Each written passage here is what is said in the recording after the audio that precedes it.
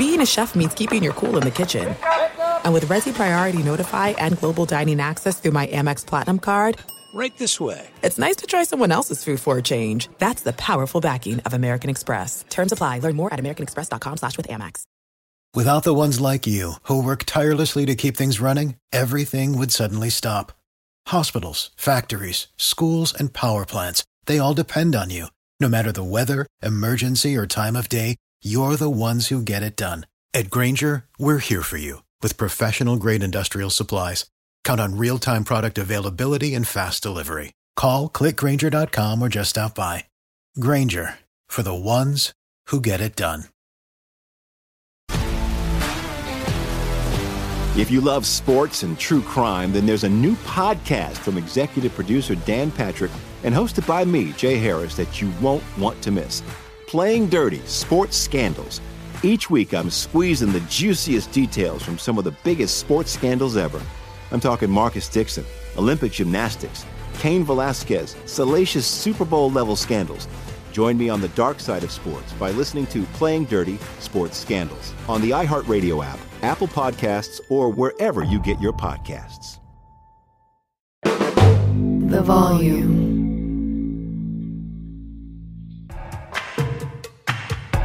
No!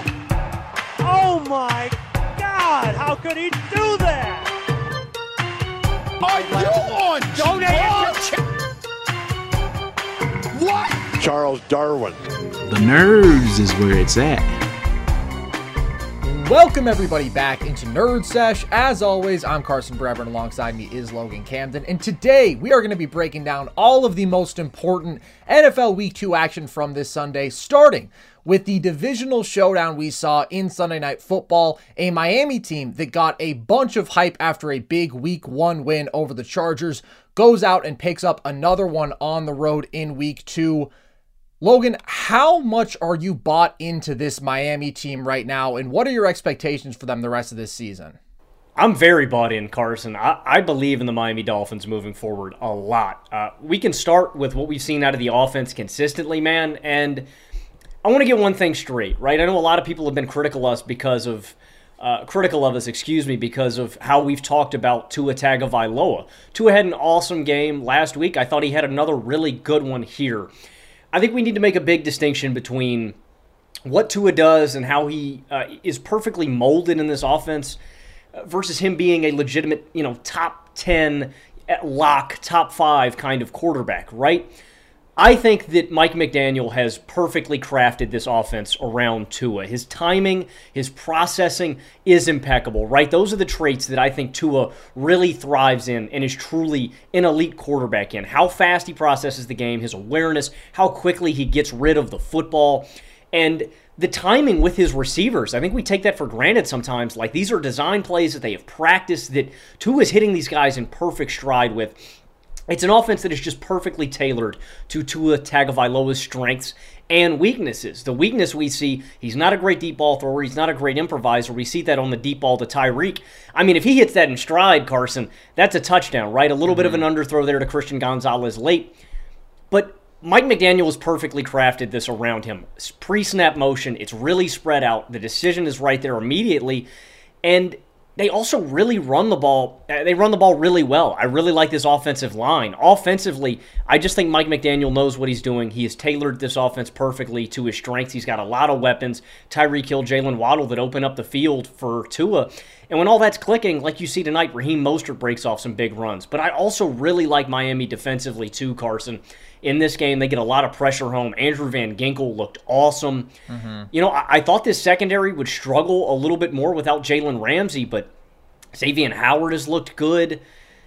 I don't know, man. I think that the Dolphins are one of the most talented teams on paper, and while I think Tua might be limiting in certain situations, that hasn't stopped them from moving the ball consistently, nickel and diming down the field.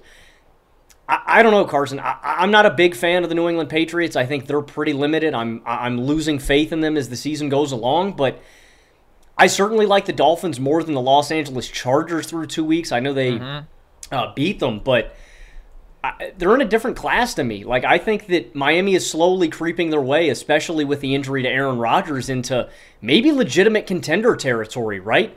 Again, I think Tua's a limiting factor, but I think Tua, them playing into his strengths, playing into what he does well, if he can play mistake-free football, I think Tua's a guy that you can win a Super Bowl with a lot of pieces, around him. I'm slowly warming up to Tua. Again, I don't think he's a perfect quarterback, but I think with the weapons around him, how Mike McDaniel has tailored this offense, I think Miami is slowly creeping into being, a legitimate contender in the AFC.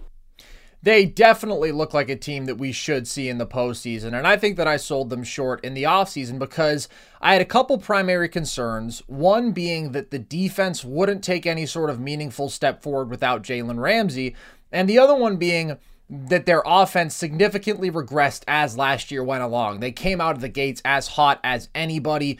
Tua was unbelievably efficient. McDaniel was crazy innovative, and they had the best receiving core in football. They were lighting everybody on fire. Then we saw defenses start to adjust. We saw more press coverage against those elite receivers, trying to take away the impact of their speed right off the snap. We saw teams working very hard to take away the middle of the field, where Tua is by far the most comfortable throwing to, and we just saw Tua slip up a little bit.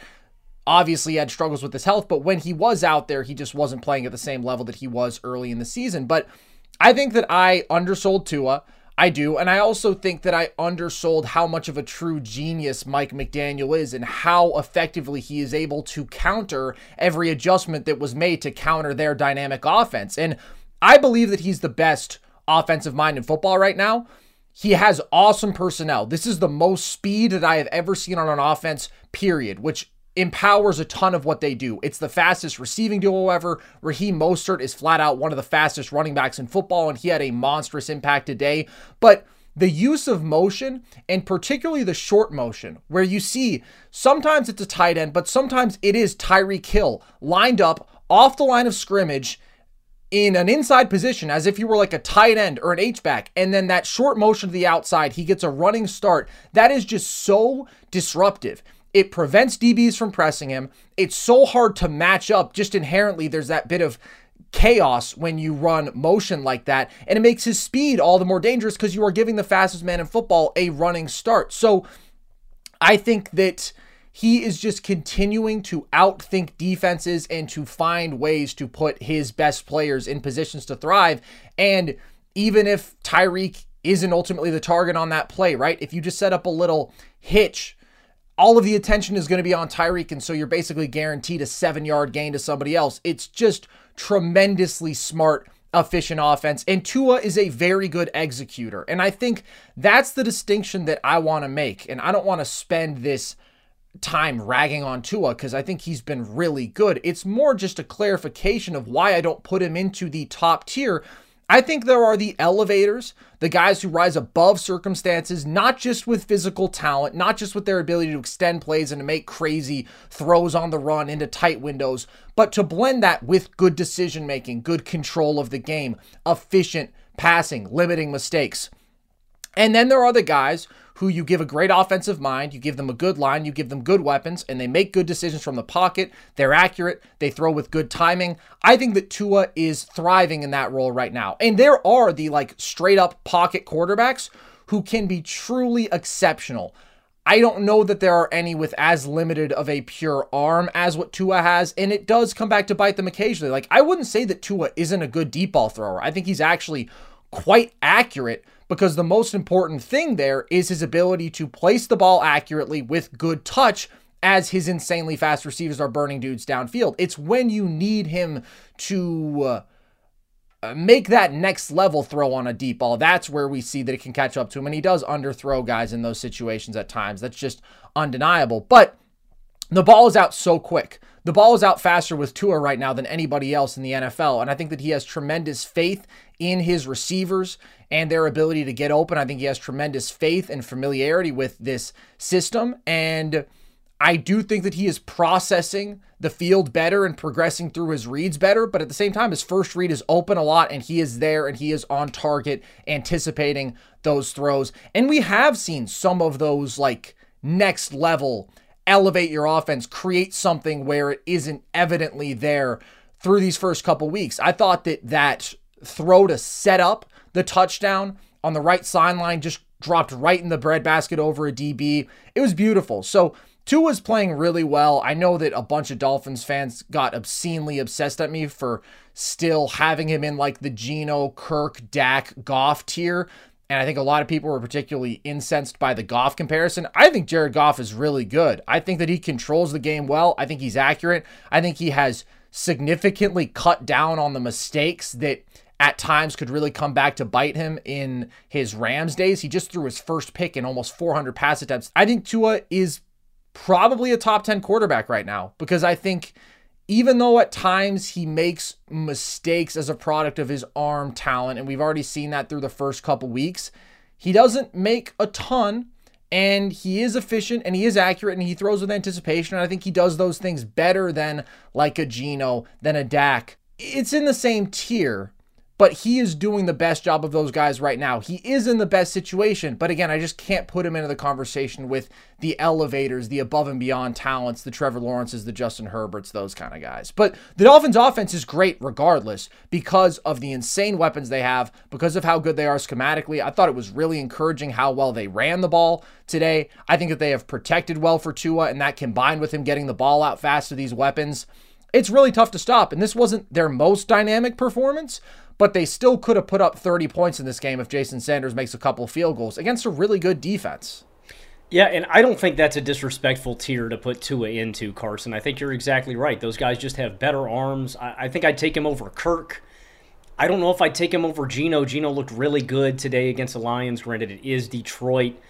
I don't think that's a disrespectful tier. But again, like I mentioned last episode when we talked about Tua, the way that he can crack that is by playing mistake-free football. I think Tua is capable of that because of how well he processes the game. That's something that Jared Goff can't do. But that's not a disrespectful tier at all. I mean, Tua's a fringe top 10 guy, and I think you're exactly right.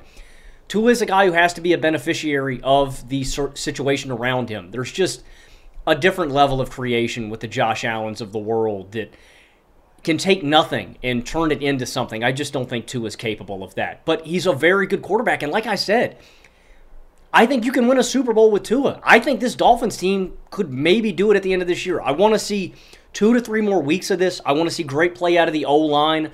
I'm not fully convinced. I want to see the secondary dominate a little more. I want to see the pressure get home. If all of those boxes are checked over the next couple of weeks, Carson, I think the Dolphins could be in legit contender conversation. And with where I sit with the Jets now, with the Patriots as contenders, the Steelers, the Chargers, I wholeheartedly believe that the Dolphins could win 11 or 12 games this year. I think that Miami is that talented and is that capable. So I'm much, much higher on the Dolphins through 2 weeks than I was before the season started. I agree, and there is just no argument to the fact that dominant offense is the biggest driver in winning today. You can look at a team like the Pats, and they can play their asses off defensively, but if you're just that limited offensively, if you can't get those big-time plays from the quarterback spot, if you can't drive the ball downfield when you need to most, you have such a low ceiling at the end of the day. You're exactly right, and that's why I'm lower on the Patriots moving forward, Carson. I thought this defense did play a really good game. I thought they were able to put a little pressure on Tua. I really love this secondary. Man, I love Christian Gonzalez. That guy is awesome. There's a lot to like about New England, and I thought today, Carson, I thought we saw a couple of drives where I'm really impressed. Oh, Max making plays.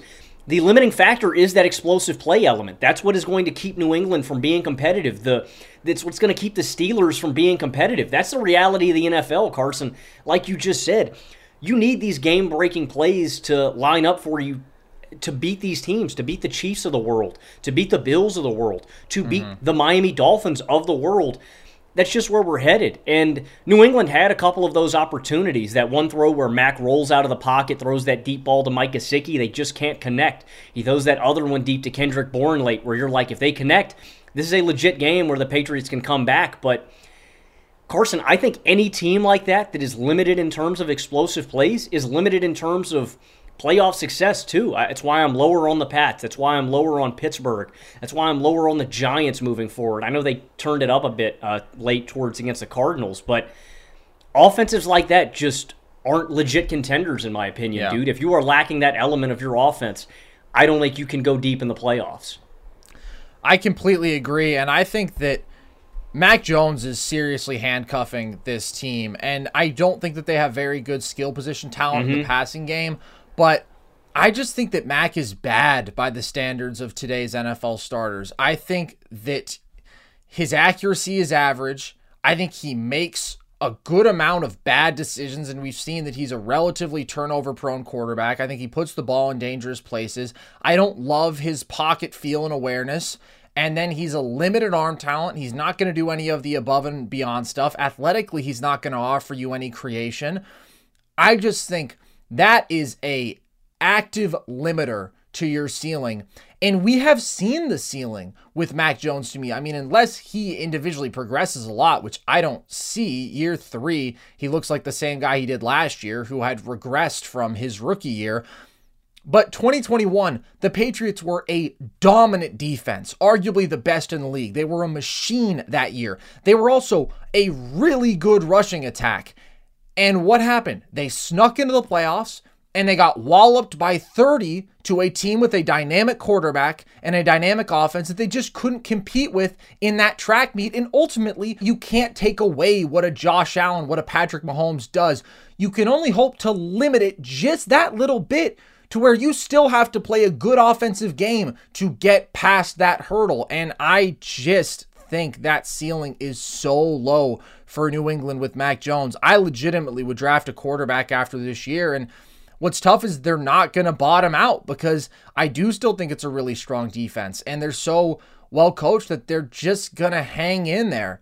But I absolutely think that this is a 7-win sort of team in a relatively tough division. Even with the Jets fall off, they just can't compete with the really dynamic offenses. And we saw that in this game. I mean, they were given opportunities to get back into this with the missed field goals and with the takeaway, and they just couldn't capitalize because they're so limited offensively. They didn't have unexplosive play in this entire game, Logan. Their longest play was an 18-yard Mac Jones run. Their longest completion was 14 yards. It's just inconceivable in 2023 that you could actually go far with an offense this bad and this lacking in dynamism. And you mentioned that they're a 6 or 7 win team, Carson. That's going to be a grimy 6 or 7 games, too. Oh, yeah. And like you mentioned with Mac, I think you hit it on the head, Carson. What is a young quarterback's best friend? A running game, right? The rookie QBs that are great are because of running games. You think about the great ones in history. Russell Wilson, Ben Roethlisberger, Dak Prescott, Mac Jones, touted as a winner. You have great running games to lean on. It's hard stepping into the league immediately and being a rookie quarterback. That's why I was so blown away with C.J. Stroud's performance today. I know the Texans aren't really super competitive in that game. To keep slinging the rock all over the field with a bad O-line and no running game, to me, I was super impressed with C.J. Stroud. Mac Jones in his rookie season had Damian Harris, a top 10 rushing offense to lean on. They were great in the red zone. They were great all over the field. Last year, they regressed to bottom 20 rushing offense. That's why you see the regression in this offense. Young quarterbacks need play action to open up the game, especially when you are as physically and as talentless, I don't want to say talentless, but limited like Mac Jones is. You need something else to lean on. That's why I think, Carson, if Ezekiel Elliott and Ramondre Stevenson can't get something cooking down the back half of this year, I think you were looking at one of the 10 worst offenses in football. And like you said, I don't care how great the defense is. You're not winning more than 7 games like that. That's the reality of the situation for the Patriots. And they're just behind the curve, man. There are just teams in the NFL today that are behind the curve offensively. And I don't know if there's any two bigger examples in football than the Pittsburgh Steelers and the New England Patriots, man. They are playing prehistoric offensive football, and they're sorely lacking in comparison to the elite offenses of today, man. Agreed. So, let me ask you this quickly before we move on from this game. You're much higher on the Dolphins now. Should they be the AFC East favorite to you? In the whole conference? The AFC East. That's the division, Logan. Oh, sorry. I thought you meant the entire AFC. No, I wouldn't take them over Buffalo. I really liked how Buffalo looked today. Granted, I think the Las Vegas Raiders are just bad. I think they stink. So I'm not going to take a 28-point blowout against Jimmy Garoppolo too seriously, but the defense looked really good. They were getting pressure home. The secondary looked awesome. And when Josh Allen plays like this, the Bills are almost unbeatable. Again, there's just a difference. When the teams are so close in talent, I think the Bills and Dolphins are really comparable. I'm going to give the edge to the team with the better quarterback, and I just think Josh Allen is in a completely different tier. So, look, I think the Dolphins are very good. I think they could win double-digit games this season. I'm not backing off of Buffalo. Carson, I backed the Brinks truck up for my Buffalo Bills stock. I'm still rocking with them. I think the Bills are still in a different tier because of Josh Allen. I agree, and they are obviously much more singularly dependent on the quarterback position. They don't have the sort of ridiculous skill, talent, and schematic edge that the Dolphins do, but it does matter to me having that guy who can put the ball in his hands and say, go out there and make unbelievable things happen. And also, we know that you can control the game beautifully and be methodical and make great decisions. And I also think that the Bills' defensive ceiling is higher to me, although I think that the Dolphins can be a pretty damn good defense this year. We saw the pass rush come together. We saw them really stifle the Pats' run game after they got ran all over by the Chargers last week. Jalen Ramsey comes back. That gives the secondary a higher ceiling. But this Bills defense we have seen consistently towards the top of the league, top 3 scoring defense the last couple years. I think it's the best pass rush that they've had. And I just think that there's more talent there at the end of the day. But they're both damn good, and they should both be teams that could win a playoff game, could go further than that. I'm really impressed by the Dolphins' offense in particular. But let's talk quickly about that Bills game, because there was so much Josh Allen slander last week. You and I both pushed adamantly against it, felt that it was ridiculous. It is against the Raiders, but just a truly dominant win. What did you take away from that? Football is back in full swing with another week of epic games. And who's got you covered on the action for every single one of them? DraftKings Sportsbook, an official sports betting partner of the NFL. New customers can bet $5 on football and get $200 instantly in bonus bets. Nobody's missing out on the action this season. All DraftKings customers can take advantage of 2 new offers every game day this September. Get in on the NFL Week 2 action with DraftKings Sportsbook. Download the app now and use code NERDS to sign up. New customers can bet just $5 and take home $200 instantly in bonus bets. Only on DraftKings Sportsbook with code NERDS. The crown is yours. Gambling problem? Call 1-800-GAMBLER or visit www.1800gambler.net. In New York, call 877-8-HOPE-NY or text HOPE-NY to 467-369. In Connecticut, help is also available for problems with gambling. Call 888-789-777 or visit ccpg.org. Please play responsibly. On behalf of Boot Hill Casino and Resort, 21 plus age varies by jurisdiction. Void in Ontario. See dkng.co/football for eligibility terms and responsible gaming resources. Bonus bets expire 7 days after issuance. Eligibility and deposit restrictions apply.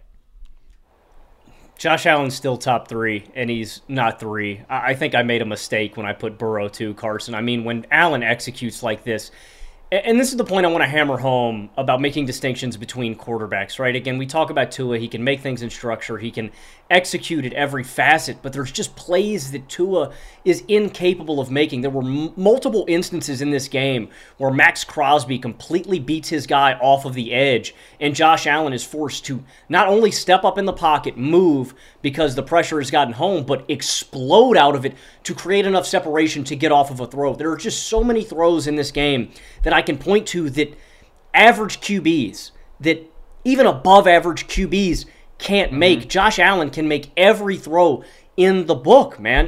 The first quarter, he throws to Diggs, rolling out in the red zone.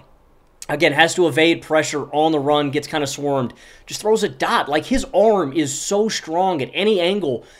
The thing that makes me amazed too, Carson, is wherever his feet are planted to, it almost doesn't matter. It's like Josh's arm is so powerful and strong that if he's planted, if he's not planted, if he's on the run, it doesn't matter. He's so strong and can make those throws. The touchdown to Khalil Shakir where he's swarmed up too, just dots that one. Allen to Gabe Davis on 4th down, again, has to extend that play, roll out, and his feet aren't set. Throws a dot to Allen, throws a dot to Gabe Davis. This is kind of what I expected. Again, we know what Josh Allen is. We know what he isn't. 4-turnover game. Horrible. This is the Josh Allen that I have come to know and expect week in, week out, and we got that guy tonight, man. This is the guy that I expect week in, week out. And again, it's not just that Josh Allen can extend plays and can improvise and can do all these things with his fantastic physical tools. Josh Allen was freaking surgical today, man. His first 13 passes, he hits on all of them. He goes 31 of 37 today. That's where I was more impressed. Yeah. I'm always impressed that Josh Allen can do these superhuman things, extending plays, making big-time throws. But he was on time, he was accurate, and it was within the flow of the offense today is what really impressed me. I'm really high on the Bills, Carson. Outside of Max Crosby getting pressure home, I was really impressed with this offensive line, buying time for Josh Allen for the majority of this game. This defense stepped up and made plays. And more importantly, the way they were able to stifle this Raiders offense. I know it's Jimmy Garoppolo, but they have weapons, man. To hold the rushing leader from last season to 9 carries and negative yards was super encouraging to me. If this run defense can be that stout all year long, I already have faith in this secondary. I have faith in this pass rush. I have faith in the offense to make plays. I mean, if this is an elite rushing defense, you're looking at a Buffalo Bills team that really has no holes.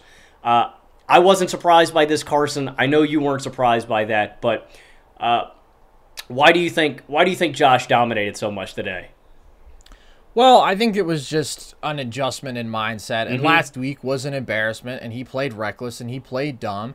And I think that he knew that. And this was just the epitome of efficiency and of good control of the game throughout. The Bills had their longest touchdown drive to open the second half. It was over 9 minutes, their longest touchdown drive since 2016. And that was just the mode that Josh was in the entire game. It was take what the defense gives you, not forcing the issue at all. Lots of checkdowns if that's what it took. And that just kept moving the ball downfield consistently. But then it's when you blend that with the creation, exactly like you say, that's why it matters. You create touchdowns where they literally do not exist, right? Throwing a ball back across your body with crazy velocity to Gabe Davis.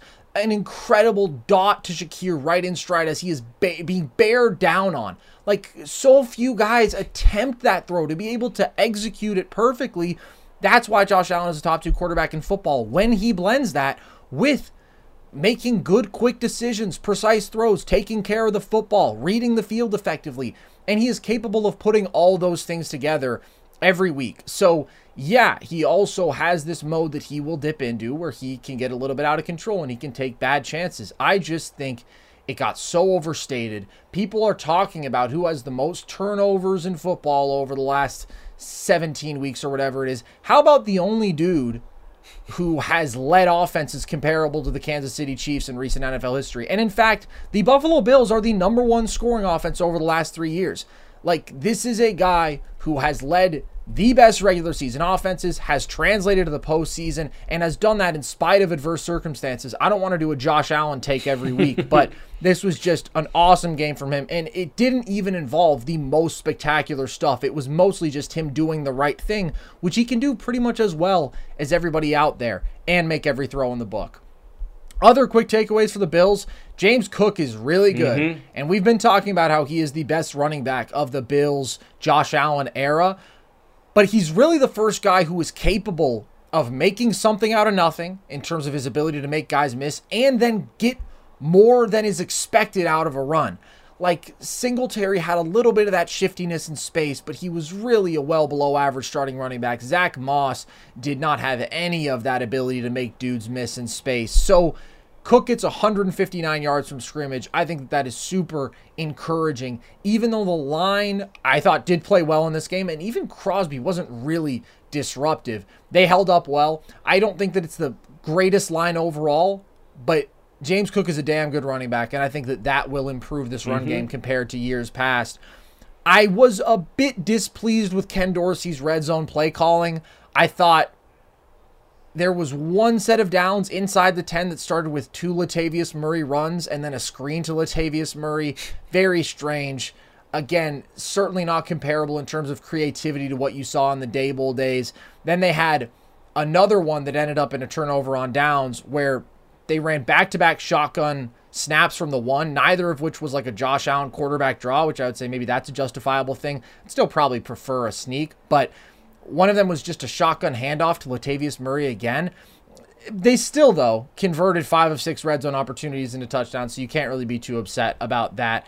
And the defense was really bad on the first drive. I mean, the Raiders pushed the ball down the field pretty easily. Jimmy made a couple nice plays, but they weren't covering Devontae very well. And I am worried a bit about the athleticism in the secondary with how old those dudes are. I think we saw it on the Breece Hall run in week 1, how Poyer wasn't able to quite change direction, didn't quite have the same closing speed that he did at his absolute peak. It's still a good unit, but after that, I mean, they really buttoned up. You mentioned shutting down the run game, made a couple big plays. Matt Milano was God. He literally mossed a dude out there. So I think the Bills looked great. I think that this is a top 3 team in the AFC as expected. And I think that they have the potential to be the best team in the AFC if this defense consistently executes and if this offense continues the rhythm that it had today. I thought Dalton Kincaid looked good. It was just a really strong performance all around. But I also do think the Raiders suck. So it doesn't hurt to be playing them. You mentioned Joe Burrow in comparison to Josh Allen, Logan. They had a big game today. They took on the Baltimore Ravens. What is your concern level over Cincy falling to 0-2? So I mentioned this last episode. The Bengals, again, for the second straight season, are going to start 0-2. This is not a situation that they're unfamiliar with or can't dig themselves out of, right? As a team that normally hits their stride mid-season and catches fire at the right time. I'm concerned for specifically this secondary. I thought Lamar really executed well, and I just think we've seen over 2 weeks teams just be able to throw the ball on Cincy the way that they haven't over years previous. I think that this offensive line really scares me in terms of protecting Burrow. They didn't allow a ton of pressure today, but more importantly, I mean, this running game. Joe Mixon has been super imperative, Carson, to the Bengals having a great offense.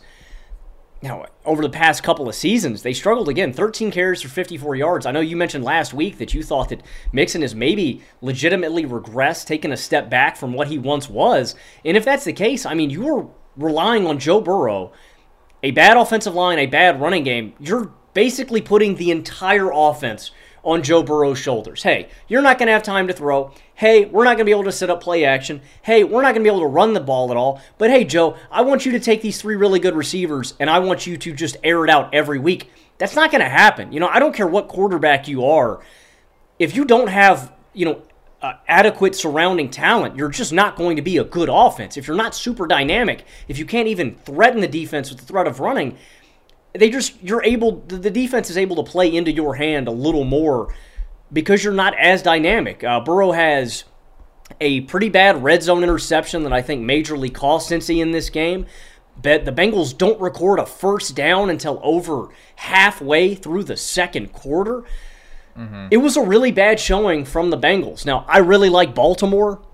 So again, I don't know, is this the Bengals just losing to a legitimate contender? Do we really need to be worried? I'm worried about the offense being as elite as they have in years previous, and I'm worried about this secondary legitimately being great again, which I think was one of the biggest strengths of this Cincinnati team over the past few seasons. So, look, I still think Cincy's a legit contender, but honestly, Carson, I think I'd slide Cincinnati behind Miami in my contender rankings right now. That's where I'm feeling through 2 weeks. I think Miami's offense is better, and I think their defense is better straight up. I just think they are a better team right now, and I think that they're just in a little more rhythm. That really matters moving forward. I'm not completely out on Cincinnati, but they're definitely trending downwards for me. They're not my favorite in the AFC North. They're not my favorite in the AFC, and they're not my favorite wild card team right now. So Bengals stock is quickly trickling down for me. Yeah, and you mentioned the 0-2 start last year. They were 5-4 before the bye in their Super Bowl season. Started last year 2-3, so they haven't necessarily been the hottest team out the gate. But I do think there's cause for concern, and they were soundly outplayed. I've been higher on Baltimore. Preseason, I had them as my 1 seed in the AFC. I just think they are a much more talented team than Cincinnati, especially on the defensive end. And I think that we saw that. The Bengals never had control of this game. They trailed pretty much the entire first half. They never had a lead. And once we got into the second half, whenever they would cut it to a 1-score game, Baltimore would just drive right down the field, get it back up to 2 scores. So even though it ends a 3-point game, it didn't feel that competitive. And then since he cut it to a field goal that final time, Baltimore just did what they had to do, got their first downs. They were able to run out the clock. So I am concerned about both sides of the ball for Cincy. Defensively, I am worried about the lack of a dynamic pass rush because Lamar was very comfortable all day. And though I think this Ravens line is good, the Houston Texans were able to get a lot more pressure against them than the Cincinnati Bengals just were. And this wasn't a dynamic pass rush last year. And I think when you pair that with the losses to the secondary, Von Bell and Jesse Bates both leaving, I do think this defense has regressed. And they got handled at the line of scrimmage. The Ravens ran the ball all over them, which they do versus a whole lot of teams. But you pair that with an offense that only put up 17 points and 282 total yards after they put up 3 points last week. I do think the running game is very limited. I think we already saw that regression from Mixon last year. They were 29th in rushing yards and yards per attempt last season. Now they're averaging 70 yards per game on the ground through 2 weeks of this year. And they had really no explosive plays in this game. Jamar Chase has 70 yards through 2 games this season. Burrow, you mentioned, really telegraphed that very costly red zone pick. So I think they will certainly look better. Part of this is Burrow just looks off. He looks out of rhythm. He is not playing at the level that we are accustomed to from him. But they have also been outplayed in the trenches, really on both sides of the ball through 2 games, and their defense has regressed. So if Cleveland looks good tomorrow, I think that's a more talented football team. The difference potentially is the quarterback position, especially because Deshaun didn't look very good in week 1. But all around talent, position group to position group, they've got Cincy beat. Baltimore's got Cincy beat by a lot. So I think it's the 3rd most talented roster in the division, and I think they could be the 3rd best team in the division. I'm not going to write them off. I still think they should be in the playoffs, but they are the team that people viewed as an actual contender out of the AFC that I'm definitely most concerned about right now. I get that the Bills, the Chiefs, those teams have had their ugly moments. I think Cincy is less talented and has given us the most cause for concern. I am wholeheartedly with you, Carson, on everything you just said. And I want to emphasize, too, another reason why this was a must-win game for Cincinnati, not just because you want to drop to 0-2, not just because it's an in-division game against Baltimore, but because of the key guys that Baltimore was missing in this game. They couldn't get pressure home with Tyler Lindenbaum and Ronnie Stanley out. They couldn't dominate Baltimore through the air with Marcus Williams out, and I believe Marlon Humphrey out too. I mean, this is as must-win of a game as it gets, man. In division, your rivals beat up. I'm with you, dude. If Cleveland handles Pittsburgh tomorrow, which I am very scared of, I'm with you, dude. I will cement Cleveland as my number 2 team in the AFC North moving forward. I do want to give props to Baltimore, though, because we talked a lot throughout the offseason about how this should be their best passing attack yet because of the improvement in terms of weapons, and Lamar looked amazing today, and you are feeling how much better this receiving core is. Zay Flowers had a monster week 1, had another good game today. The guy is just sensational. He's capable of running good routes and making impact plays downfield, but he is such a weapon in space as well. You just give him the ball around the line of scrimmage and let him go to work and make dudes miss. Nelson Aguilar, another depth addition. He had a big impact, played a really good game, and Lamar was just dotting dudes up, man. Threw a big bullet over the middle of the field to Andrews, just past a linebacker, perfectly timed for a big first down today. Just a beautiful ball downfield to Zay Flowers. He was in complete command of the game, limiting mistakes and making those sort of above and beyond throws that elevate the team and the offense. And it sucks that J.K. Dobbins got hurt because I think he's so good when he's healthy, but the inevitable truth has been that when Lamar Jackson plays, this is a dominant rushing attack. It was the case again today. They ran for 178 yards, and Lamar had a few more, like 10-plus yard scrambles taken back by holds. So I think that offensively, they are a top 5 unit. That combination of elite run game every single week with the best passing version of Lamar that we've seen, the best weapons. Mark Andrews obviously back this week too. And I am high on that defense. I think it is as complete on all 3 levels as any in football. The Ravens are a contender, and the concern in previous years was really how that offense could translate. Lamar pushing the ball downfield as a passer in playoff situations, he didn't play very well, but it was a small sample size. I think he's better individually. I think he's more polished as a passer, and I certainly think this is the best situation that he's been in. So that's a bona fide contender to me, Baltimore. I think they're completely a bona fide contender, and I was going to say exactly that, Carson. Over the past few years with Greg Roman as the offensive coordinator, it's almost like they felt that Lamar handcuffed them passing. So, you line up in the pistol a lot. You're running a lot of option stuff, designed runs. What Lamar is doing is going to break teams. If he is this effective as a passer, and again, I want to emphasize that, look, Lamar's had reps and has been able to get better as a passer just by playing over these past few seasons in a designed offense with designed timing. Lamar looked awesome processing and awareness-wise, better than I've ever seen him before. You give Lamar an entire season in this offense with these weapons to improve, oh my God, the Ravens might be the best team in the AFC talent-wise. I'm all in on Baltimore, especially if Lamar keeps playing like this. And again, dude, with all these design passes, with Lamar carving up this defense so well, it just opened up all these holes where, oh my God, we're not spying Lamar Jackson. He can roll out and extend a play and then make a throw on the run. He has 50 yards on the ground. I know that's not groundbreaking for Lamar, but again, this is with him dropping back primarily as a passer. This, I think, is the best Ravens offense that I've seen with Lamar at the helm, and I'm all in, dude. I think that Baltimore is definitely a Super Bowl contender this year. All right, we talked about Cincy. Very concerning drop to 0-2. The other one who stands out in the AFC, also led by a very dynamic young quarterback. The Chargers are 0-2. Logan, how worried are you about them?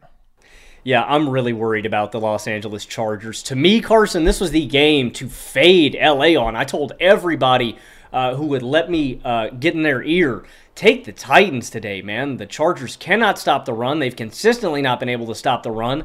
I don't care what Derrick Henry does on the ground. This is a Chargers team that chokes at every turn, and they can't stop good rushing attacks. So to me, this was a clear game to maybe drop some money on. This is a stat courtesy of Ben Solak on Twitter. Carson, since 2010, teams with 275 passing yards and 0 turnovers are 382, 96, and 2. That's a winning percentage of 80%. The Chargers are now a part of those 96 teams to take an L. Like I said, it's primarily because of this defense. The Chargers allowed Tennessee to score 27 points in this game, something that Tennessee has not done since Week 11 of last season. Not something that you want to do. And again, to me, this was a nightmare game and a nightmare team for the Chargers to face. They can't stop the run. They were 28th and 30th over the past 2 seasons. Henry gets 80 yards on 25 carries. Spears gets 49 yards on 8 carries. And they can't cover over the middle. So what does that mean? If you're getting run on all the game, well, then your linebackers are going to step up, which means if you fake that pass, there's always going to be that little gap between the safety and the secondary for Ryan Tannehill, who is not a good quarterback, but he's an excellent play-action quarterback. He has consistently been one with Derrick Henry behind him. It just leaves him all this space to throw between because the linebackers are scared of Derrick Henry running on him. And in this game, Tannehill, off of play action, 7 of 9, 168 yards, and a touchdown bomb to Treylon Burks off of play action. So yeah, Carson, with the Chargers' track record, bad defense, bad coach, bad culture, I don't care how much I love Justin Herbert. And I think some people are probably going to find some way to blame this on Justin Herbert because they immediately attribute wins to quarterbacks. This game is not on Herbert. I know he didn't have a great overtime period, but he marched the Chargers down on that last drive, put them in a position to maybe score a go-ahead touchdown, but he gets sacked by Harold Landry because his line's not that good. And then in overtime, for some reason, Kellen Moore and Herbert want to throw 3 deep bombs instead of nickel and diming like they did on that last drive. That blew me away, Carson. Slants, drags, in routes. Herbert and his wideouts are connecting on everything. Now, granted, that is partly because Tennessee's dropping into a little bit of a prevent, giving them that because they don't want to surrender the big touchdown play. But they completely go away from that in overtime in favor of 3 deep balls that none of them connect, and then Tennessee marches right down and scores. So I'm concerned with the Chargers for a few reasons. Coaching incompetence, no run defense, a bad defense, period. I like the secondary a little bit, but the guys in the box aren't good. They can't cover over the middle. They can't stop the run. To me, Carson, I hate this because it's 3 years running. I think it's the same old Chargers. When you mentioned that stat that Ben Solak tweeted out, I thought that it was going to be something like The rest of the league is 396, 82-1, and the Chargers are 4-32 over that time period, because there could not be a more Chargers stat created. I mean, it is just a comical franchise, and this is now back-to-back weeks where I'm with you in terms of the majority of the blame here does not lie on Herbert's shoulders. I mean, he's certainly their best player. I think he's a top 5 quarterback. But it is unfortunate that they haven't been able to come up with the big drives, and they have gone down in these close, painful situations. I do think no Eckler in this one, but they really struggled to run the ball, and they were awful running the ball last year. That could be a problem here again, just 21 attempts for 61 yards. And the pass protection hasn't been great, and it has led up a couple of really costly untimely sacks in those final drive situations in both of these first 2 games. And listen, Herbert was solid in this game. I didn't think that it was one of his best, but what really killed them was how awful they were on third down, where they just seemed to be out of sync. They were never really on the same page. 2 of 14 in those situations. So I think that the criticisms of Herbert are largely overstated. It is unfortunate for him, though. Most of the time, people key in on the situational stuff. They key in on the little things, and the Chargers just were not good in those respects in this individual game. Defensively, I thought the pass rush looked much better. They were able to actually get home some after they really struggled to pressure Tua in week 1, but I'm still worried about their ability to cover. You mentioned how effective the play action was, letting up explosive passing plays to what is one of the least explosive passing games in football. That is concerning. They didn't defend the run well, and they have been the worst run defense in football under Staley. I just don't think this is a good all-around football team, which has been the knock on them for the last 2 years, right? 2021, they were an elite offense. They were awful defensively, though. Last year, they took a step back offensively, largely because of injuries, and defensively they were also banged up, but they were just really bad. Again, they were 30th in yards per play allowed defensively, and I'm just not seeing enough progress, even with better weapons, even with what should be a better O-line, even with what should be a healthier defense. I can still see like a playoff appearance for this team because the Broncos look weak, so that makes their schedule lighter. I mean, the Raiders suck. Aaron Rodgers' injury, that makes the Jets game a whole lot more winnable. And I do think they still have a really high offensive floor because of how good this passing attack is. But I certainly wouldn't pick them to win a playoff game. I still think they're one-dimensional offensively because even though they ran the ball well in week 1 against Miami, got to see them do it more. And I'm really worried about this defense, and this wasn't very encouraging to me. Like, yeah, maybe the Titans didn't hang 40 on them, but it's the Titans.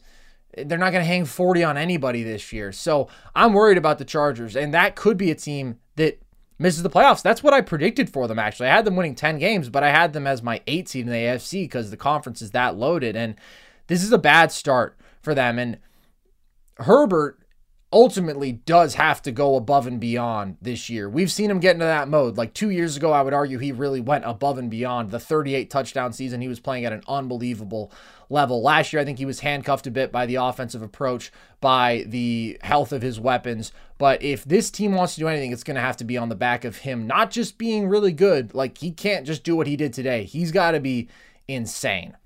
Okay. The Kansas City Chiefs, Logan, were able to bounce back after a week 1 loss. Quickly, what were your takeaways from that? How much better are you feeling about them compared to after week 1? Marginally, some of my concerns about the Chiefs still remain, mostly with the weapons outside of Kelsey. Kadarius Toney sucks. Shout out him for fumbling in this game. Hey, but he was making dudes miss in space at least. He had a positive impact. And that's what I like about that's what I've always liked about Kadarius, but I just want to see him do it consistently without any screw-ups. I don't like the skill position, guys. 84, the tight end, his name escapes me right now. Noah Gray?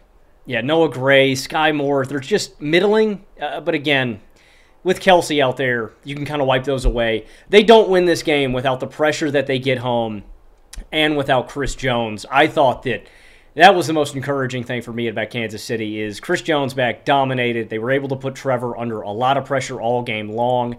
And the Chiefs clamped up in the red zone, man. You know, some of this was Lawrence making some poor throws. But for the most part, I mean, the Chiefs secondary was swarming. I mean, they covered up all the all the end zone.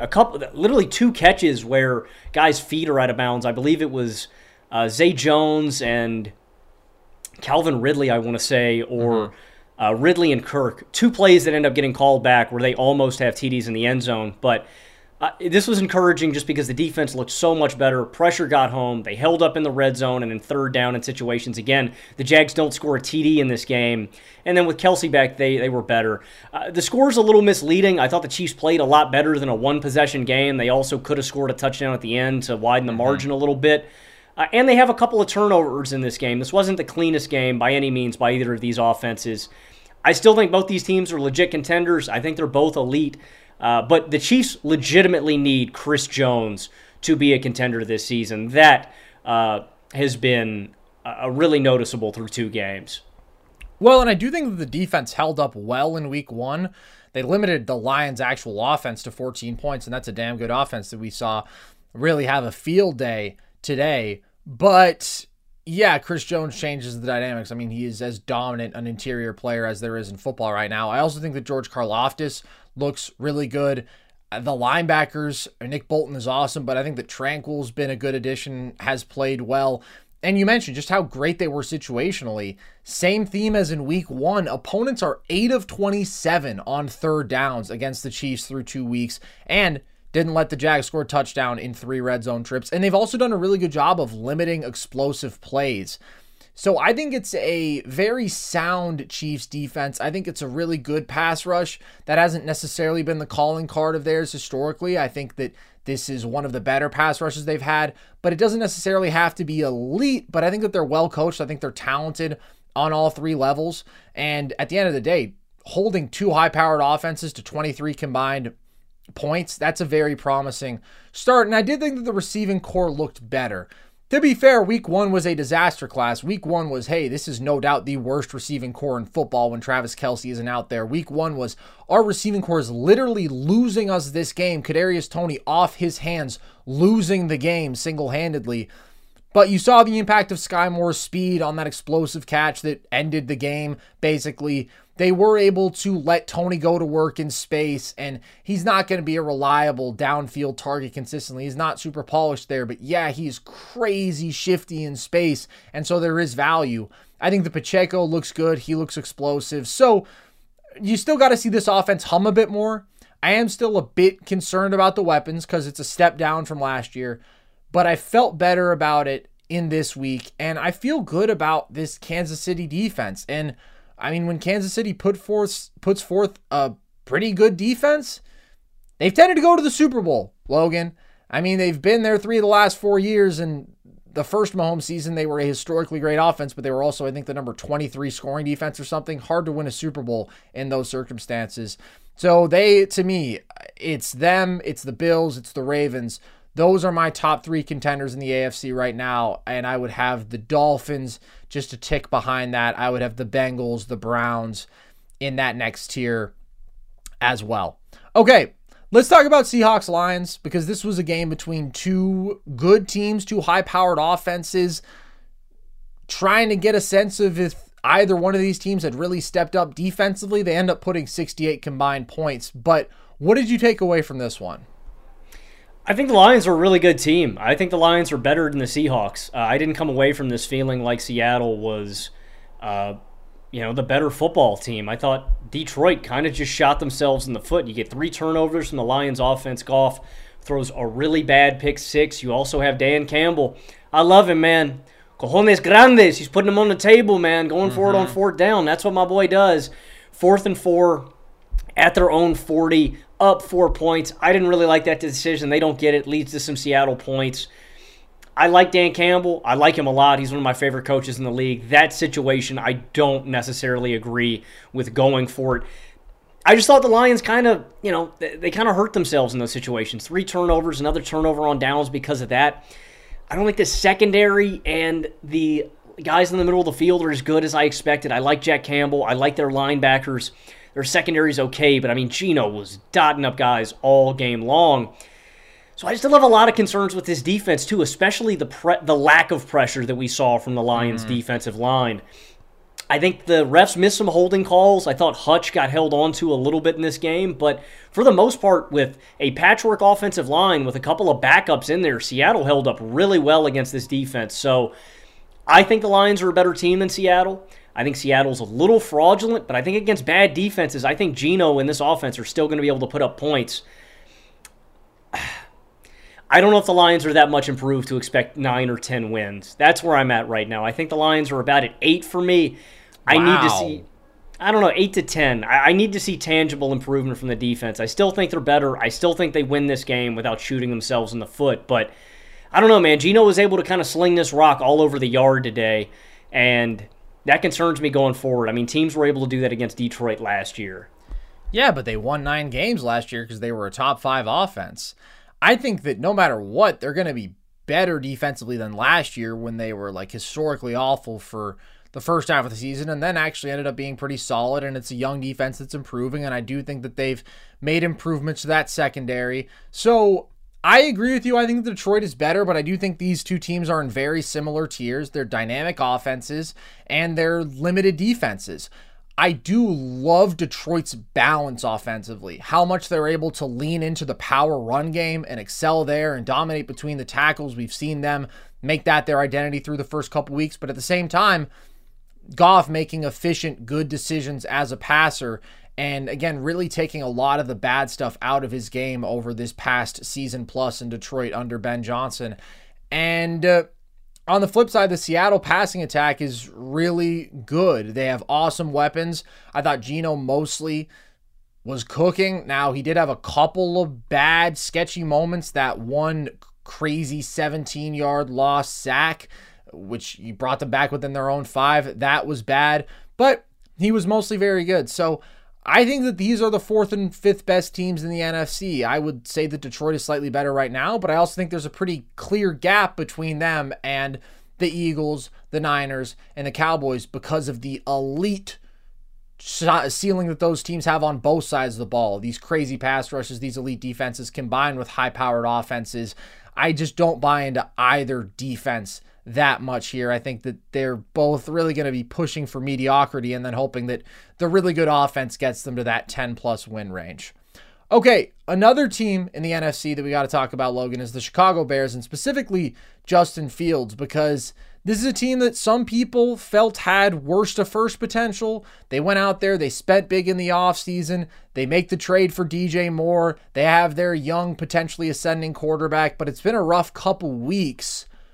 Do you think that Justin Fields became overrated? How concerned are you about the start that you've seen from him? Yeah, I'm very concerned about Justin Fields, and it's never been about the physical tools, right? He's got a big arm. With time, he can throw ropes, right? I don't think he's got a Josh Allen Mahomes type arm, but at Ohio State, man, I mean, he could deliver the ball 50, 60, 70 yards downfield. And in this game, he has some really nice throws. To me, it's really hard still to evaluate Justin Fields because of how bad the situation is around him. That's what's frustrating is I think the Bears' offensive line, for the most part, is still pretty I think his weapons are still pretty but Justin Fields does not look good himself. I'd say he's probably one of the worst starters in football. I mean, you just look at his awareness. I don't think he processes the game really quickly. What everybody, it seemed like they were talking to today, is how he turns into a statue, just holding onto the ball far too long, man. I mean, with 5-6 seconds to throw, Justin, this is the NFL, my friend. In 2.5 seconds, that ball needs to be out. If it's not out in 3 seconds, you need to be moving, either stepping up in the pocket or rolling out. There's just a lack of awareness and feel, and you need that as a QB. He takes a crucial sack in the second quarter. They end up getting a field goal out of it, but that was one where I really scratched my head. He gets hit and fumbles. Again, he's got like 6 seconds to throw. Doesn't even see the guy coming from him. They fumble. They get points. I mean, at this point, Carson, I'm definitely on the side of, I don't know if you draft a QB. I do not want to put another QB in that situation right now. I just think that's torture. I think you're asking to ruin another young quarterback if you throw him into the situation that Chicago's currently in. But it doesn't look like Justin Fields is the answer, and he doesn't look like the guy moving forward. There just is a bare minimum threshold that you have to hit as a thrower of the football. He really reminds me, Carson, he's better than this guy, But in terms of limitations as a passer, he reminds me of Cordell Stewart a little bit. Stewart was explosive. He was super fast. He could make these really big plays, but he's just never a great thrower of the football. And it's just a bare minimum that you have to have. I think Justin could be a backup in the league. He certainly doesn't look like a starter right now, and I'm very concerned for him. He hasn't made enough improvement in is this his fourth year starting? Third. He has not made enough tangible improvement through 3 years of playing football to justify still being the starter in Chicago.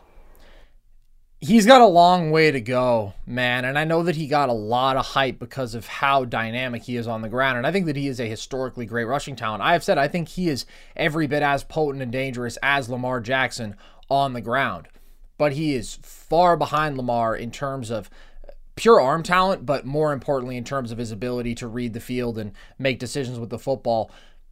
He holds onto the ball without a doubt longer than anybody else in football, and that was true last year as well.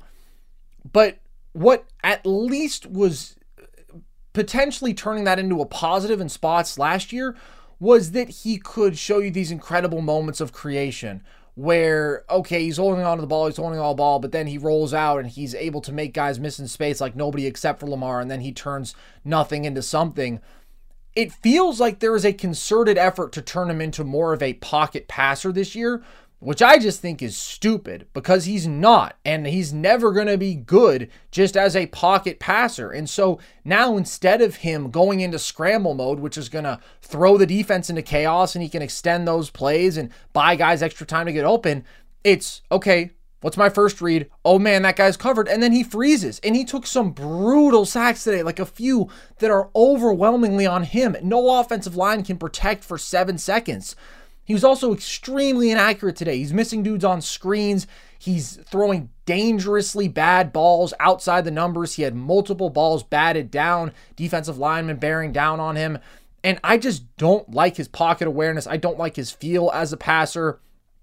I think he has to lean into his athleticism. I think that is not only what makes him so effective because, I mean, of how great of a runner he is, that's when he's most effective as a passer, is in those sort of broken play situations. Like 4 rushing attempts in a game for him, I never want to see that, dude. I just think he had the big time touchdown throw in this game, which was nice, but too many mistakes and just totally underdeveloped in terms of processing, pocket feel. And I really think that despite improved situations and improved offensive setup overall, bringing in DJ Moore, legit number 1 like that, he's looked worse through 2 games of this year than he did in the home stretch of last year. Not that he was a great all-around quarterback, but he was able to have the dynamism on the ground. He completely shut off that element of his game today in a way that doesn't make any sense to me. But on the flip side of that, Logan, there are some things that are too good to keep a secret. Like how your Amex Platinum card helps you have the perfect trip. I'd like to check into the Centurion Lounge. Or how it seems like you always get those hard-to-snag tables. Ooh, yum. And how you get the most out of select can't-miss events. With access to the Centurion Lounge, Resi Priority Notify, and Amex card member benefits at select events, you'll have to share. That's the powerful backing of American Express. Terms apply. Learn more at americanexpress.com/withAmex. If you love sports and true crime, then there's a new podcast from executive producer Dan Patrick and hosted by me, Jay Harris, that you won't want to miss. Playing Dirty: Sports Scandals. Each week, I'm squeezing the juiciest details from some of the biggest sports scandals ever.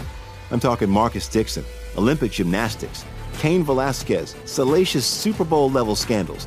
Join me on the dark side of sports by listening to Playing Dirty: Sports Scandals on the iHeartRadio app, Apple Podcasts, or wherever you get your podcasts. I'm Hannah Storm, and my podcast, NBA DNA with Hannah Storm, digs deep into the history of professional basketball, along with my own, as one of the first female sportscasters. Now let's get you up to speed on what else happened around the NBA today. We talk to all sorts of people I interacted with, from Dr. J to Charles Barkley, and recap iconic moments. Yes, he's got it. Here he comes. Way rock the baby to sleep and slam dunk. As well as some of the wild stories behind the scenes. We were like, what? What are we in for? The scoreboard crashes before we even tip a game off. Today, the NBA is a global sports and entertainment giant. Players are multimillionaires and cultural icons. Iguodala to Curry, back to Iguodala, up for the layup. Oh, blocked by James. LeBron James. And these stories are about how we got here, both on and off the court. And what's next? Listen to NBA DNA with Hannah Storm on the iHeartRadio app, Apple Podcasts, or wherever you get your podcasts. Your Tampa Bay Buccaneers, and they are your Tampa Bay Buccaneers, are 2-0. How pumped are you about the Baker train right now? I'm fired up, buddy. Baker looked so much better against Chicago today, man. He's a lot more accurate. He was making plays on the ground, too. I saw that one where he gets to the third down marker, the guy slams into him, and he gets up in his grill. Baker's fiery. I like the Buccaneers. That being said, I think they've beat two bad teams. I don't think the Vikings are good. I don't think the Bears are good. I want to see Tampa Bay against a real contender before I make any more long-term decisions about where I come down on the Bucs. But, hey, a 2-0 start is all I could ask for through 2 weeks. And that being said, man, I still think that Tampa Bay is the best team in the NFC South. We're going to be back tomorrow after Steelers-Browns and after Saints-Panthers, so we'll have a little bit more insight on how the NFC South is going to shake out. But right now, Tampa Bay is still atop the NFC South for me. Yeah, I think that I sold the Bucs short. I think that defense is really good. I think that they're able to get a lot of pressure. I mean, they dominated there. And again, part of that is on Fields, but ending up with 6 sacks is pretty damn good. Shaq Barrett had that pretty great play on the pick 6 that ended this game. And listen, Baker's playing better than I expected. I thought they ran the ball better than I expected today, and I think that maybe I undersold how good Mike Evans and Chris Godwin still are, especially Mike Evans and Baker have quite the connection up to this point, and there's still some real big play pop with Mike Evans. So I think that I slightly prefer the Falcons, who I thought had another good win today. I think that offensive formula, to me, as weird as it is probably a bit more reliable because I think they're going to be so good running the football every week. I think that Bijan Robinson is pretty clearly already a top 5 running back in football. Algier is damn good. That line is damn good. And I do think that defense has improved. But I think I sold the Bucs short. I think that they are better than the Panthers. I think that they are probably the second best team in that division. I think I like them more than the Saints, but they're close. They're probably more like a 7-8 win team. I had them at 4, and Baker's been better than I expected, and that's honestly part of the difference. I just thought it was going to be a brutal offense. Okay, the New York Giants, Logan, were able to escape very nearly with their lives a game against the Arizona Cardinals in which they were down by 3 scores. Are you impressed by the fact that they won this game, or are you very troubled by the fact that they were put in that position to begin with? No, I mean, that's not the position you want to be in. No. If at all. Cool. To me, I mean, this wasn't really that impressive. The Giants in the second half, it was Josh Dobbs 3 and out, Josh Dobbs 3 and out, Josh Dobbs 3 and out, and the Giants march. Now, congrats to them. I mean, they were remarkably resilient. I thought Daniel Jones executed a lot better down the stretch, making good throws. But, again, dude, it's the Arizona Cardinals. I think the Arizona Cardinals are going to be the worst team in football this year. I was impressed. They were up 28-7. I was quietly doing a victory dance in my living room going, oh, yeah, baby, Daniel Jones sucks. He's going to go 0-2 by losing 40-0 to the Cowboys and, probably 28-7 to the Cardinals, the worst team in football. I was wrong. Danny proved me wrong. No, I think it's honestly more discouraging than encouraging that they were in that spot than the fact that they came back on the Cardinals. But shout out to them. It was hard. They did it.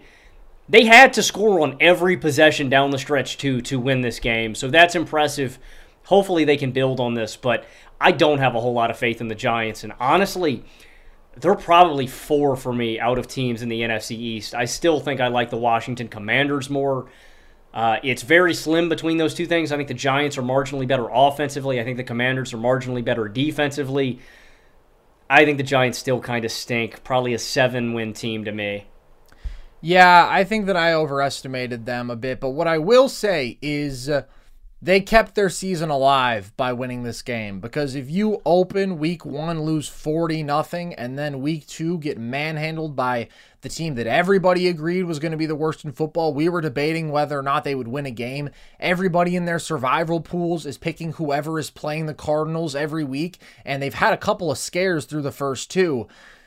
I don't know how emotionally you come back from that start. So this kept them alive, and that's a good thing. And Danny Dimes, man, he made some big-time throws. He did. He was able to push the ball down the field. He took some chances that paid off, and he made a lot of big plays with his legs, too.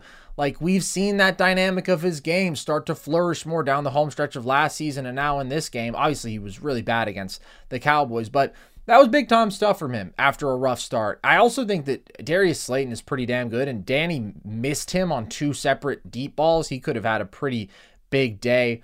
But Saquon's phenomenally talented. He came up huge in this game. But I'm definitely not loving the upside of this Giants team, and I've never bought into the upside. But I thought that they could avoid regression from last year because of the improvements they made in terms of offensive skill. I've believed in their coaching. And by the way, Dable held it down in this one. Once he took over play calling duties, that's when the comeback began. But I really need to see more from the defense. They struggled to stop the run last year. They weren't great there today. And Josh Dobbs, Logan, the Josh Dobbs, none other than legendary Steelers backup, looked comfortable today and was making plays early on. And so I just look at this Giants team and it's like, yeah, they were able to escape with a win against the worst team in football and played well down the stretch. But what are they really doing well right now? Where are they like meaningfully above average?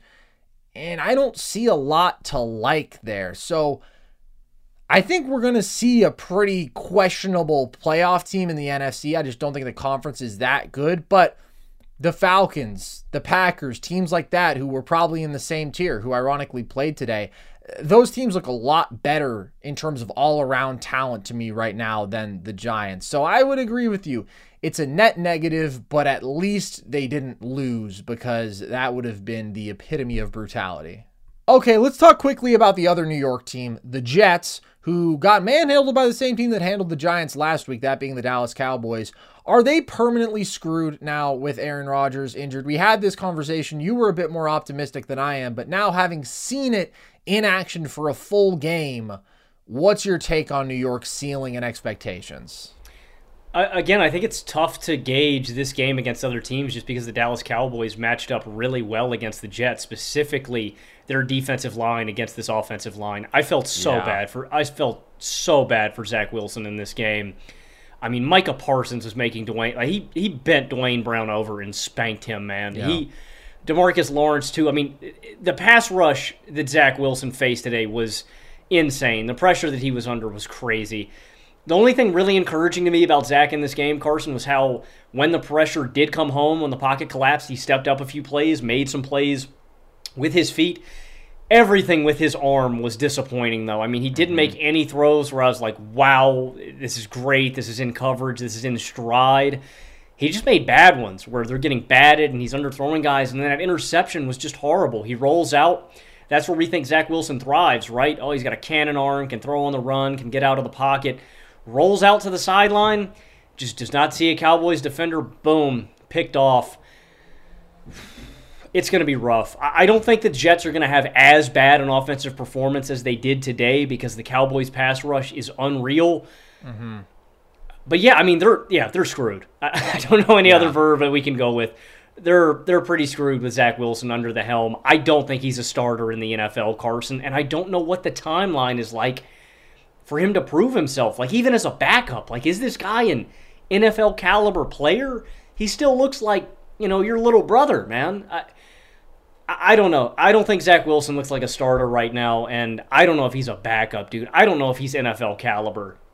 He's definitely not a starter. I think we pretty concretely saw that last year, and some people talked themselves into some sort of Zach Wilson revolution. God knows what that would be based on. And, this isn't the game that I want to just shit all over him because he was in a really rough situation. I mean, their line got just flat out dominated, and they really couldn't run the ball. They're not built to be a run-heavy offense. They don't have that sort of line. right? It was supposed to be the West Coast approach. You supplement some of that running game value with the quick passing, led by Aaron Rodgers, not Zach Wilson. And they didn't commit to running the ball at all in this game, and they failed when they did try to. But also, even in a really bad situation, Wilson is just awful. He was awful on his own. And you mentioned, made some plays with his legs, but he is so inaccurate. He is just spraying balls all over the field. And the 3 picks were all bad. The deep ball was overthrown and off target.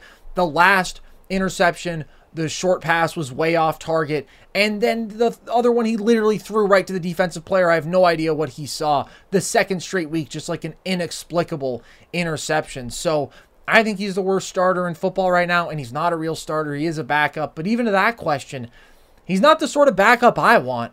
I mean, normally the sort of guys who stick around as backups are the high floor. They can come into the game. They can avoid messing things up. Zach Wilson is not that. He's probably going to mess things up pretty badly, and that's why I think they should go out there, get a higher floor veteran, trade for an Andy Dalton, right? How much are the Panthers going to ask for? I can't imagine it's that much, because it wouldn't be completely insane to say they could maybe make a playoff push with a guy who could execute the offense and a dominant defense. It's certainly a lot harder, but if you got something closer to replacement level production, if you got a guy who was accurate in short passing situations, who was composed from the pocket, you would at least have a fighting chance. You don't have a chance with Zach Wilson. He is not built to carry a great defensive team to offensive competence. He's just going to shoot you in the foot too many times. I'd hit the Commanders up tomorrow, and I'd see what Jacoby Brissett is doing, man. To me, I mean, that's like the ideal trade, because I was thinking about other backups. I don't want Jameis. I kind of don't want Andy Dalton. I know what I'm getting with Andy Dalton, but Jacoby Brissett's a guy that you can win, 7 or 8 games with. This team right now looks like a 3 to 4 win team with the win that they already got against Buffalo. I don't trust Zach Wilson to elevate this team, or to not even, like you said, man, to not even just not mess things up. Yeah, I would go out and I'd make a move. And honestly, dude, I think I'd stick a fork in Zach Wilson, and I'd see if I could dump him for, I don't know, a 4th, a 5th, something, dude, just to recruit any value. Yeah, I don't think you're getting a 4th or a 5th for him, man. I mean, he is valueless to me. He has proven pretty definitively that he sucks. But I would certainly take Jameis. I don't think he's in the best archetype. I mean, he's certainly more mistake-prone, but he's a hell of a lot better than Zach Wilson, and I don't think that he would be all that difficult to make a trade for. I don't think his value is too high. Okay, anything else you want to touch on from today, Logan? Really quick, Russell Wilson still stinks. I think Matt Stafford in this Rams aerial attack is pretty legit. I love how Stafford has been able to elevate this team without any semblance of a great running game, except shout out Kyron Williams, what he was able to do today. I really like the Rams' offensive attack, and I think I underrated Stafford. He might be my 10 guy instead of Dak Prescott. I don't know. That to me is a debate to be had. Stafford looks really good off that injury. And then shout out the Niners defense. I think the Niners defense is the best in football still. Wow, they were able to just make big play after big play. The Rams had opportunities down late in this game, and at every turn the Niners were able to stifle them on 4th downs, with interceptions, with sacks. I think the Niners defense is the best in football. What about you, Carson? You got anything else? Well, I'll just touch on those 2 points. Why are you ragging on Russ after this game? Is this game where they put up 33 points, where he actually looked athletic again and made some plays with his legs and threw for 3 touchdowns? Is that on Russ? Russ sucks. Okay, interesting point. I actually thought that this was a step in the right direction. I think through the first 2 weeks, Russ has looked better than last year. If you expected Russ to simply return to his previous form because they brought in Sean Payton or whatever other factors, I couldn't buy into that. But I do think he's looked better from the pretty objectively bad quarterback that he was last year. But yeah, the Broncos not doing a lot of impressive stuff right now. I think the defense hasn't been quite as stout as it was last year, and I don't think that they're a legitimately good offensive football team. I just don't think this is the game that I would rag on Russ for. In terms of Stafford, yeah, I mean, he's got a lot of heavy lifting to do because they are a very reliant on the passing game offense. And I know that he ends up with 2 picks in this game. One of those was not on him at all. That was right off the receiver's hands. I think he's playing well. I think he is a creator with his arm talent. He makes throws that other dudes just can't. He is elevating this receiving core without Cooper Kupp. Puka Nacua is making history. Tutu Atwell is balling out. Like, the Rams don't necessarily look good, but they look better than I expected, because I thought this defense wasn't even good with all their stars last year. Now they're missing them. The defense has been okay. I was worried about Stafford with his injuries and Cooper Kupp missing. That's a pretty big concern, but the offense has held up fine. I think they're a respectable football team. But yeah, the Niners are damn good. They are a team that I am extremely, extremely confident in. All right, I think that we touched on every game almost. Didn't really get into Packers, Falcons, or Colts, Texans. Bummer that Anthony Richardson got hurt, man, with the concussion, because good God is he dynamic with his legs. I mean, 2 awesome rushing touchdowns in this game. And then Falcons, Packers, Jordan Love played pretty well. And I think that the Falcons are going to grind their way to enough games because, man, can they run the football. Like, it's a very strange offense in today's NFL, but it's pretty effective. Okay, that's going to do it for us here today. Hope you enjoyed. If you did, you can always find more Nerd Sesh content. Subscribe to the Volume YouTube page to get all of our shows with video. You can also listen to the podcast across audio platforms.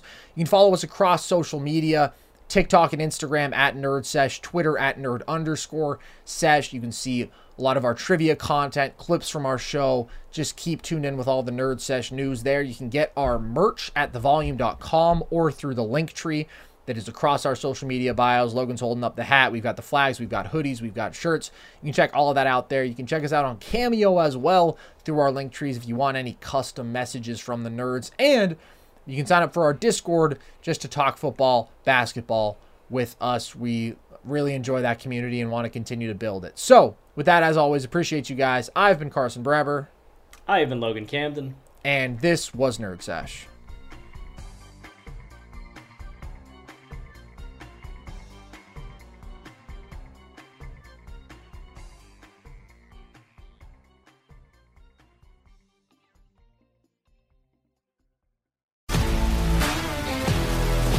If you love sports and true crime, then there's a new podcast from executive producer Dan Patrick and hosted by me, Jay Harris, that you won't want to miss.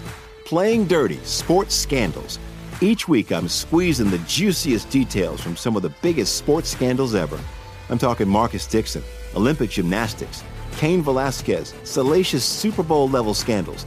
Join me on the dark side of sports by listening to Playing Dirty: Sports Scandals on the iHeartRadio app, Apple Podcasts, or wherever you get your podcasts. I'm Hannah Storm, and my new podcast, NBA DNA with Hannah Storm, chronicles my 6 decades in professional basketball. From growing up in the sport to becoming one of sports TV's first female broadcasters. Join me as I dig deep into the game's history, unearth some wild stories, and talk to my friends from the world of basketball, from Dr. J to Charles Barkley. It's been a wild ride, and now I get to take you with me. Listen to NBA DNA with Hannah Storm on the iHeartRadio app, Apple Podcasts, or wherever you get your podcasts. What's up, everybody? This is Stephen A. Smith, host of the Stephen A. Smith Show podcast. Tune in every Monday, Wednesday, and Friday at the very least as I bring you all new episodes that feature the biggest headlines in the world of sports, pop culture, business, and I answer your phone calls and respond to your tweets. You'll hear my unfiltered opinions and straight-shooter interviews with top celebrities and game changers. All that and more. So listen to the Stephen A. Smith Show podcast on the iHeartRadio app, Apple Podcasts, or wherever you get your podcasts.